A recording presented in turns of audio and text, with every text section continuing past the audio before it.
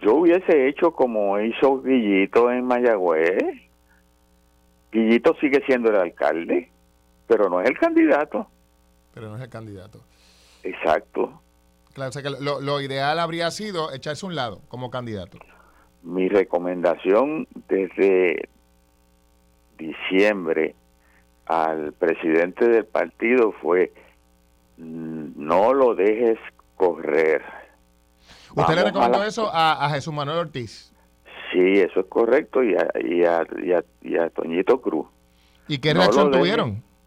Bueno, pues, siguieron para adelante y me llamaron y mira, vamos a hacer esto.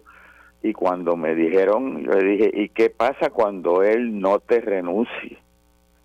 Y él dice, no, yo confío. Bueno, vamos a ver. O sea que el liderato del Partido Popular también estaba confiado en que el hombre iba a cumplir su palabra. Definitivamente.